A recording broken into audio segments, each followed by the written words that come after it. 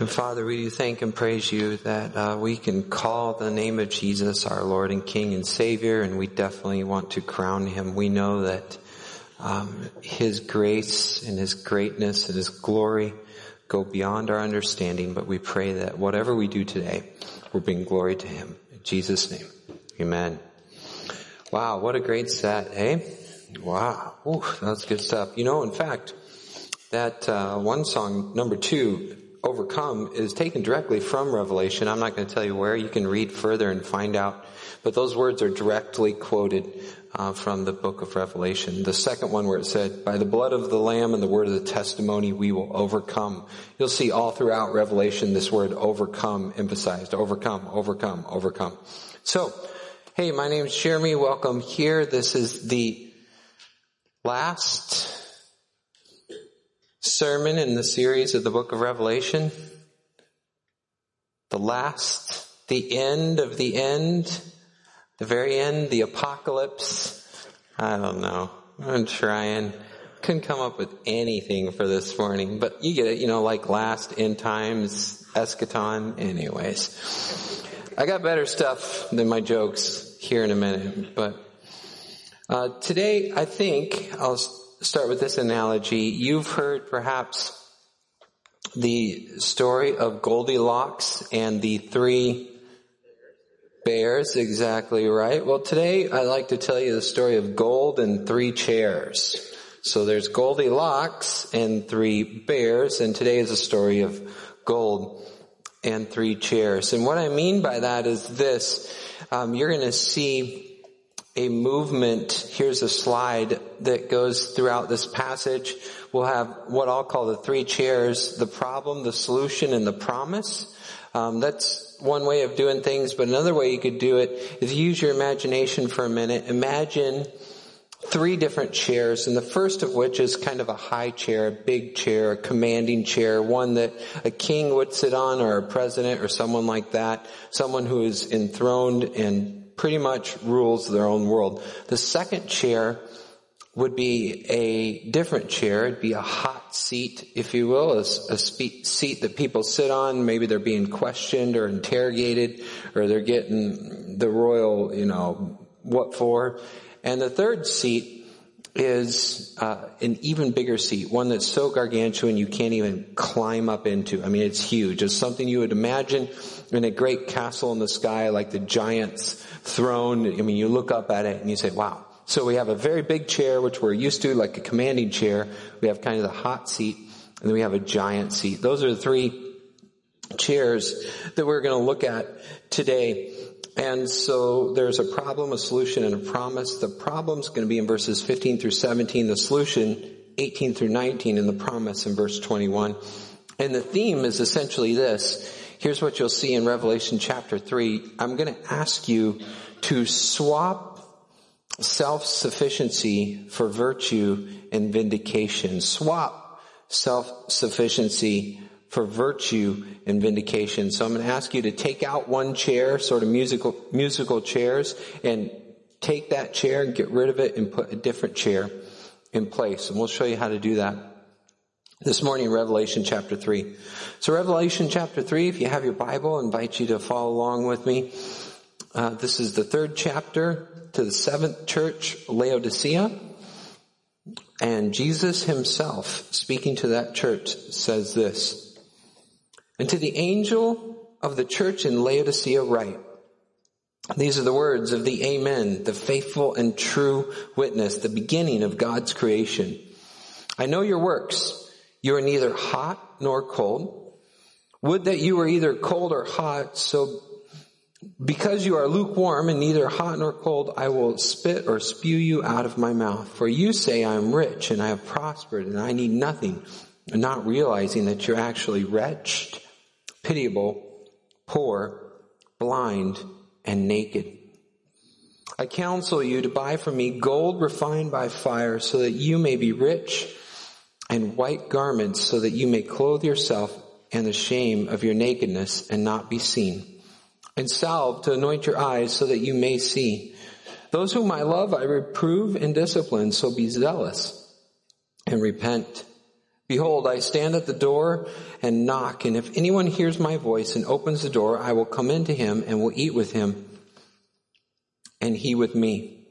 To the one who conquers, I will grant him to sit with me on my throne, as I also conquered and sat down with my Father on his throne. He who has an ear, let him hear what the Spirit says to the churches. This is the word of the Lord. Thanks be to God.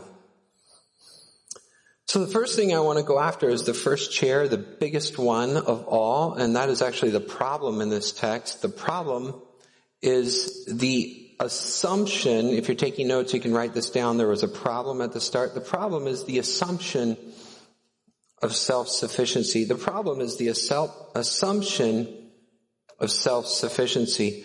So where do I get that? Well, here's the thing. To understand this passage, like many of these other ones, you have to kind of jump into that context. So I'll help you do that this morning and point out three things in particular that were significant to this city. Let me ask you this. Before I even ask that, let me ask this question. So when I say three significant things of the city, if I were to say that of Midland, three significant things, if you're talking to someone who's never been to Midland before, like 2,000 years from now, what would you tell them? You got three. What are they? The roads aren't straight, okay? All right. What's another one? The Tridge. Anything else? Dow. Yeah, I hope you say Dow. That's kind of a big thing. However you feel one way or another, it's a pretty big thing. So 3,000 years from now, we're going to tell somebody, okay, there's a city called Midland, and there is the Tridge, and the roads aren't straight, and Dow. All right? We can roll with that. So they're going to scratch their heads and go, what in the world is the Tridge? I mean, before I came here, I'm going, the Tridge? What is that? The roads aren't straight. Okay, there's perhaps a reason for that. We'll figure that out eventually. And Dow. What is Dow? Well, it's not DuPont. Or actually, wait, maybe. Yeah, when I came, they actually asked me the question. They interviewed me, theology, doctrine, experience, and then they asked, Dow or DuPont? What are they going to ask the next guy? I mean, they can't even, anyways. Three significant things about the city, and here in Laodicea, such is the case. There are three significant things, and if they were answering that question, they would say banking, they would say the clothing or textile industry, and they would say the medical industry. Those are three big things in Laodicea. I'm kind of interested to see what I get in the next service, because we said those three things. I think there's some people who work at our hospital. Perhaps it'll come up in the next one. But today, for Laodicea, I want you to know these three things. You could say it like this: gold, garments, and glasses. Gold, garments, and glasses. Remember that. Those will come up in just a minute. Gold, garment, and glasses are banking industry, textiles, clothing, and the medical field as well. So here's a picture of the gold that you might see if you're in that city. There's lots of gold coins that we've discovered from back, not I, but they. Emperor Domitian is on this one. There's others, but it's an important place where you would go to do business. So for example, if you wanted to cash your check, you might very well end up in the city of Laodicea. In fact, Cicero went here to cash his checks. They have banking records of that.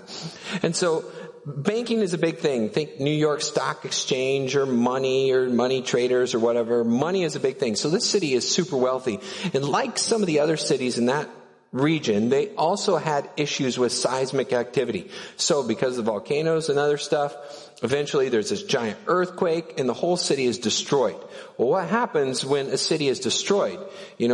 Politicians, presidents, or others just come in and try to help, and they say, okay, we're going to declare a national disaster, we're going to send you these funds, and FEMA's going to come in and do whatever. Well, in this city, so the other cities that happened to, and they said, yes, please help. In this city, they said, no thanks, we got it. We're all good.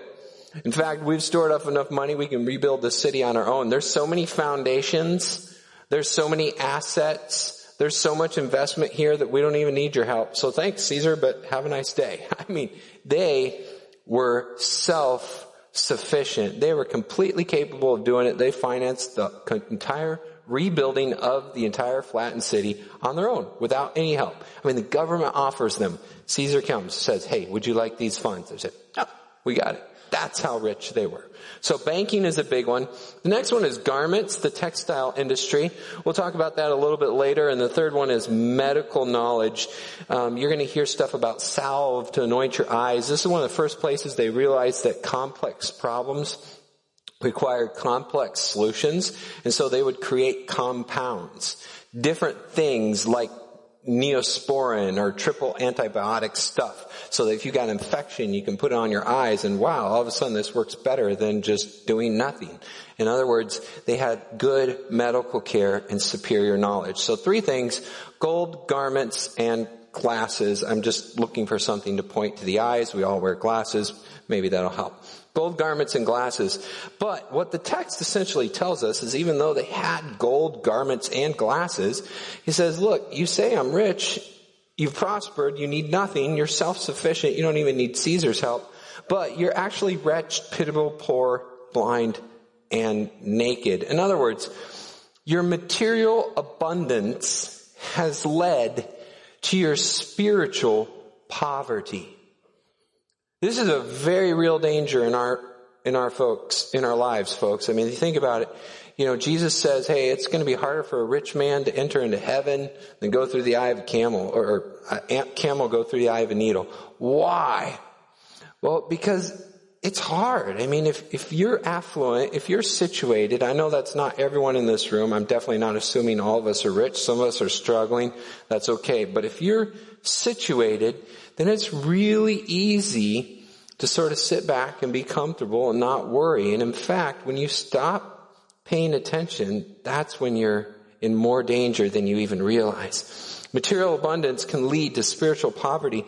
Beautiful clothing in their area covered their cold hearts, and their medical care, their ability to help the blind see, actually led to spiritual blindness. The spiritual blindness of thinking that they themselves were self-sufficient, that they had no needs and could care for all of their stuff if they just had enough health care, education, medicine, money, whatever. If there's a problem, we can probably fix it. Now, in reality, I understand there's probably not a billionaire out here, but we often fall into this line of thinking. We're like, okay, if I just had more money, I could fix it. If I had the right people in power, we could fix this. If we had a better school, this would fix this. If we had better this or better that. And we fall into that trap of thinking, you know what, we can take care of our problems on our own. When we see a problem, we see a solution, we don't even ask God at the start. We just go and say, okay, this is what we need. We need to get rid of our debt. We need to do this. We need to do that. Boom, boom, boom, boom, and we'll be set.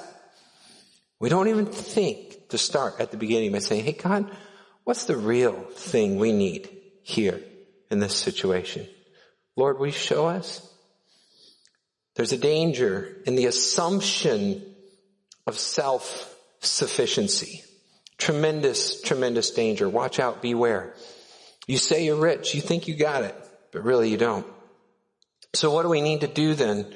Well, Midland, think about our situation. I asked you for three things. Writing my notes earlier, might have said this. I said, if we do have significant industry, obviously, in our area. We don't have gold, but we do have silicon, right? We don't have gold, but we do have silicon. We don't have much in the way of clothing stores, but we do have the internet, UPS, and FedEx. We have really good health care. We have fitness clubs, stylish salons, glasses, and even LASIK. We can actually make our eyes see better than 20/20. But the problem is, even with perfect vision, unless God is guiding our steps, we will inevitably stumble and fall. We are not self-sufficient. And it's a strange thing to say because so many of us, including me, desire this deeply. I mean, man, if I could just eliminate my debt, if I was independently wealthy, if I was totally situated so I could do whatever I want and nobody had me by the tail, wouldn't that be great? Wouldn't that be so awesome if we were just like completely free? And yet the reality is this, if we should be, God could have made us that way, but He didn't. So what that means is this. He wants you to learn that you are dependent on Him and on other people too. Not only do you depend on God, but we also depend on others, and we just can't get away from that. We find ourselves under authority, and that authority teaches us that the world does not in fact revolve around us. We are accountable to someone, and we don't always get to do what we want. And sometimes we say, poo, that stinks.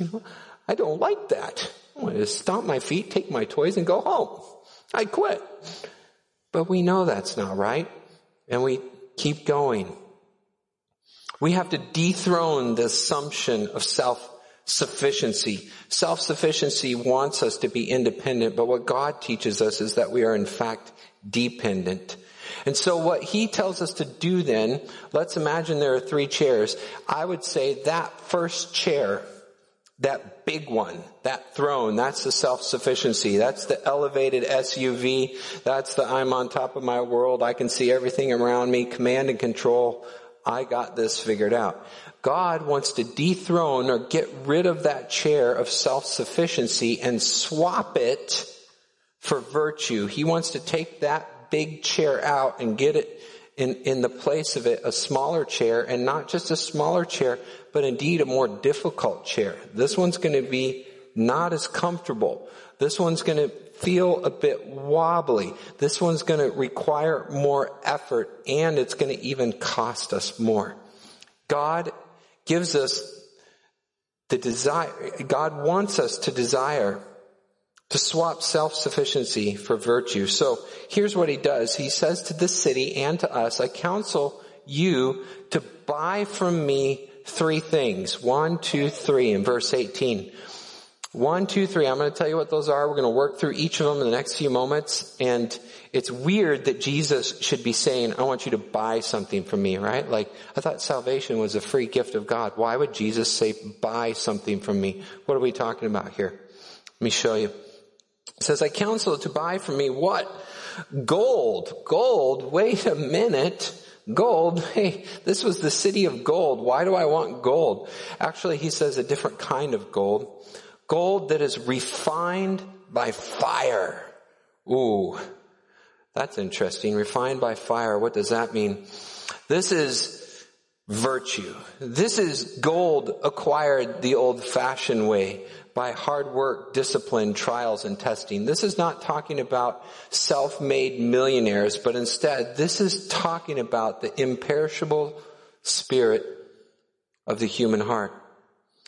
Barclay says it like this. He says, it is a fact of life that the best athletes and the finest scholars receive the hardest and most demanding training. James, the apostle, the half-brother of Jesus, says it like this. Count it all joy, my brothers, when you meet trials of various kinds, for you know that the testing of your faith produces steadfastness, and let the steadfastness have its full effect, that you may be perfect and complete, lacking in nothing. In other words, what God is saying is, hey, when you come to faith in Christ, you're raw material. And in order to grow in your Christian faith, in order to be refined, in order to get rid of the bad stuff and bring out the good, He's going to heat things up a little bit for you. He's going to make the chair that you're sitting in hot and uncomfortable and unpleasant. And you're going to be sitting in that chair and you're going to get out and move. You're like, I'm not so sure about this one. I'd rather have that self-sufficient thing. That was a lot more cozy. That felt like a lazy boy. This, not so much. I'm not sure if I want to keep going. But look, what He's assuring you of is that those whom I love, I discipline. Those whom I see something in and want them to become something more, I train. If there is value in you, if there is value to be had, then the way in which God is going to produce it is through the fire. He's going to heat things up in your life. He's going to refine you. He's going to try to boil out all the bad stuff so it can be scraped off. And then you're left with a pure virtue that remains. This is what's going on in this text when Jesus is talking to this church. They're like, hey, you want to settle for the gold of comfort, for the gold of this world, but let me give you some real gold. Gold that is really refined by fire. To those whom I love, Revelation 3:19, Jesus says, I reprove and discipline. Discipline, trials, testing, those are the things that actually refine our soul. And as much as we try to avoid them, this is actually saying that those are the best things for us. That thing which I desperately do not want and desperately try to avoid is actually the thing that I need the most. The difficulty, the resistance, the struggle, that's the thing that makes me stronger and makes us whole. First of all, buy from Jesus, swap out, be willing to trade fake gold, fool's gold that will send you to hell for real gold, eternal gold, virtue that leads you to heaven. Swap self-sufficiency for virtue. Now, secondly, the next thing it says is to counsel you to buy from me white garments. White garments. Okay, so why in the world would he say this? Is Jesus a racist? The answer is no, absolutely not. Jesus was brown. So we need to get over that right away and realize what he's talking about here. Actually, in this area, there was a type of sheep that we would think is kind of like our merino wool. And they had very dark wool. Very dark. And this was the desirable clothing that you wanted to wear. If you're in this area, you wanted, in this textile industry, produce something like merino wool. So merino wool, I don't have anything made out of merino wool, but I've seen it on the shelves. And as you know, I shop like this. And when I come across it, I feel it and I'm like, ooh, that is soft. That is nice. And I look at it and I read about it and it's these base layers for like skiing and stuff. And it's like this thin and it weighs less than this piece of paper right here. And yet it's like keeping you warm down to -60. And you're like, how can this little tiny thing, well, it wicks moisture and it's this strong fabric. It's like mithril or something. I mean, this is the stuff, right? It's merino wool. This is what the really wealthy people would go after who lived here. They're like, I want to dress in those dark, beautiful, soft, silky garments that make me look good, that show off my wealth, that impress everybody else and draw attention to me. So the idea here is that, look, this is desirable. Those dark clothing, that merino wool, that's what people want. But what Jesus is saying is, look, your beautiful clothing is actually covering up a cold heart. And you need to get rid of that and put on something that's actually more valuable than the most beautiful clothes you can ever imagine. You need to clothe yourself, as Colossians says, with real beauty. Now I want to lean in for just a little bit here because this is important in our society. It's crazy. I mean, I guess back then, I think you put on a lot of clothes to impress people. What do the movie stars do now? Exact opposite of that, right? They take off as much clothes as they can. And sometimes on purpose. Wardrobe malfunction, whatever. You just want to be on the front page for the next few days. Let's see how little we can wear. Now look, it's easy to condemn them, but the reality is we do it too. And I'm just going to be direct and you can fill my box with hate mail later. But ladies, be careful about what you wear. I'm serious. Men, you too. Guys, we don't need to dress to impress, right? We want to put our best foot forward, so we try to, whatever. But the reality is, there are probably better things we can spend our money on than clothes. Yes, it's important for you to look nice and steward yourself well, but you're not to dress to impress. You're to dress so that you can function to serve Christ. So too, with ladies, look, you are not to dress so that attention is directed to certain parts of your body. That is not the way you're supposed to dress. Your dress is not meant to direct the male glance so that you get attention in ways that you shouldn't. That is not the way we're to dress. Buy white garments. Buy something that has nothing to do with the world's standards of what is beautiful. Spend yourself on that which will last forever, not that which moth and dust and everything else eats up and destroys. Look, you want virtue? Man, you got to swap self-sufficiency. You got to get rid of the fake gold and buy real gold. You got to get rid of the fake clothes and buy real clothes. You need to trade out attention and impressiveness for modesty and virtue. So number one, gold. Remember I said gold garments, and what was the third? Glasses. Thank you. Now let me try that again. Just make sure everybody's awake. Gold garments and glasses. All right, good. Thank you. Gold garments and glasses. Here's the thing. What happens is, in this area, as I said, they can do medicine to help people see better, which is awesome. I believe in medicine.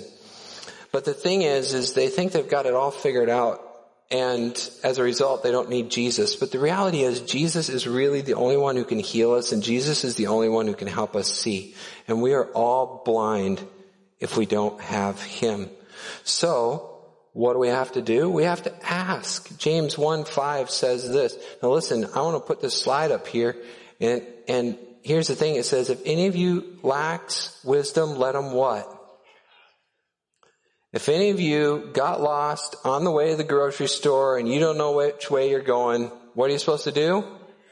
Ask. You know, some of us can't even stop and ask directions, can we? And yet here, this text is telling us that we got to go humbly before God to basically say we don't know anything at all, despite our PhDs and masters in education and engineering and whatever else. We're missing something and we need your help, Lord. We're not self-sufficient. We need your way to light our path. And as a result, we're going to admit there's things we don't know, we don't get it right, and we need you. We got to ask. We just got to ask. And it's embarrassing and it's humbling, and we don't want to because we'd rather have the answers and pretend like we've got, but no, we've got to ask. So 3 things. Gold, garments, and glasses. Essentially what this text is telling us is to dethrone, get rid of that first chair, the assumption of self-sufficiency, and swap it out for virtue. And virtue is not cheap. Okay, understand that gold is expensive and we work all our lives to acquire it, but real gold, man, that's even harder. Nice clothing, man, they're expensive and they're hard to come up with. But real beauty, now that is something to pursue. And yeah, it's nice to be able to see, but if God gives you wisdom, Solomon says that's better than anything else. Go for these things, man, make the trade. And you know what happens? I said earlier the theme is to, what was the theme? Swap self-sufficiency for virtue, which we just talked about. And the third thing is, and you will get vindication. So what does vindication mean then? What is vindication? This is crazy. What I'm about to tell you, I'm not sure if you're going to believe it or not. It's pretty presumptuous, and I wouldn't even be saying it if Jesus didn't say it. But here it is, the craziest thing ever. Here's the craziest thing. If you are a believer and you persevere to the end, okay? If you pursue virtue, if you swap out fool's gold for real gold, if you pursue real beauty, if you ask God for wisdom and you follow his ways, you know what's going to happen to you? You yourself, you get to sit on Jesus' throne. You will sit on the throne of Christ. You will sit on the exalted, most untouchable, high throne of the entire universe. You will sit on the throne of Christ. Seriously, let me show you a verse. Revelation 3:21. Jesus, you can't see it on our slides, of course, but if you look at your Bible, it's probably read. Jesus says this, to the one who conquers, I will what? Grant him to sit with me on the throne. Can you believe that? You get to sit on Jesus' throne. I would never say that. I would never assume something like that. That is over the top. What in the world is he talking about? Understand, from the very beginning, you were actually designed. You as a human being were created to rule. You were created to rule. That sounds pretty good, right? Before the fall, Genesis 1:26 says this. Then God said, let us make man in our image, after our likeness, and let them have dominion or rule over all the earth. And God blessed them, and God said to them, be fruitful and multiply and fill the earth and subdue it and have dominion.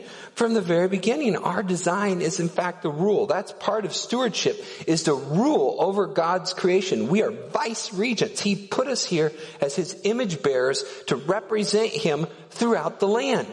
We're here to rule. We were designed to rule. Now we failed. Adam failed. Adam messed up that rulership. But where Adam failed, Christ succeeded. And therefore, if we are no longer in Adam, but we are in Christ, then our rulership is being restored. Did you hear what I said there? Our rulership is being restored. If you're not in Adam and you're in Christ, you will rule. You will sit on Jesus' throne. How can that be? 2 Timothy 2, chapter 8. Remember, Jesus Christ. Okay, this is who we're in, who we're associated with, who we're united to. Risen from the dead, the offspring of David. David the what? The Messiah, the King, the Anointed One, the ruler. As preached in the good news or the gospel, and this saying is trustworthy and true. If we have died with him, we will also live with him. If we endure, we will also reign. We will reign. Did you see that? We will reign with Jesus. Romans 8:17, just so you know, I'm not making this up. You're what? Fellow heirs with Christ. Can you believe that? Jesus is going to share his inheritance with you. Jesus, to whom belongs all the honor and glory and praise and power forever and ever. Somehow you get included in that? Somehow I get included in that? That's crazy. That's nuts. But that's true. It's the book of Revelation. It keeps saying over and over again, overcome, overcome, overcome. To the overcomer, to the victory, to the Nikao, to the Nike, I will give this. If you overcome, this is what you get. You get to reign with Jesus forever and ever. That's a really good deal. I know that most of us don't think of ourselves as kings and queens. There's a really good article on Legionnaire about this.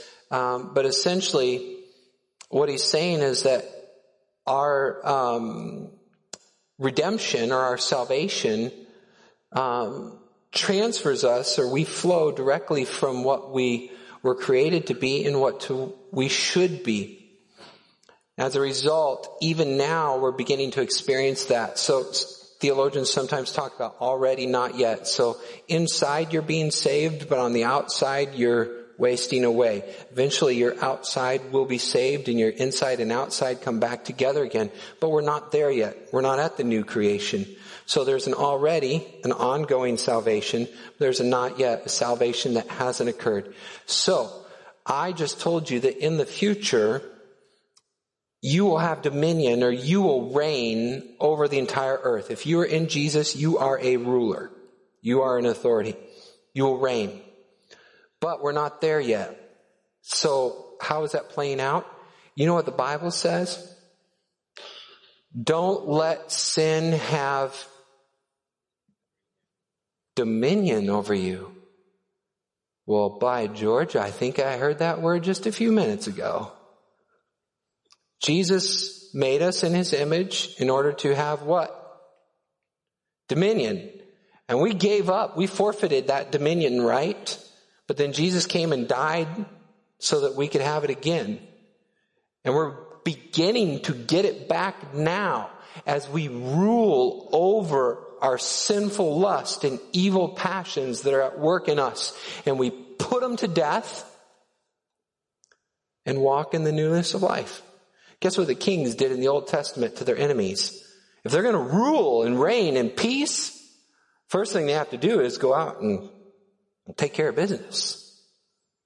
David has to go out and fight the Philistines. Saul fights the Philistines. And then when you put the bad to death, you can walk in the newness of life. So right now we're in that spot where we are associated with the king, but the king's conquest right now is to conquer. Jesus conquered sin and death at the cross, and now we get to be a part of that conquering playing out in us. And that is what we're supposed to kill. And that is what we use the weapons or the armor of God against. Helmet of salvation, sword of the Spirit, shield of faith, belt of truth, gospel of peace. Hoorah! Here we go. We fight. And we put it to death. But then, after all of that is done, for those who endure, for those who make it through that fight, for those who conquer and overcome, to you it is given the crown of life, eternal life, the crown of righteousness. At which point, once you are crowned kings and queens, you get to sit on the throne. What is man? You are mindful of him. You've crowned him with glory and honor and set him just a little bit lower than the angels. Psalmate. Jesus has designed us to rule. There's 3 chairs in your life. I don't know which one you're sitting in right now. You could, in fact, be sitting in the hot chair. If you are, good. You're right where you're supposed to be. You might be pretty comfortable. That means you're sitting in a self-sufficient one. You need to swap that out as fast as you can.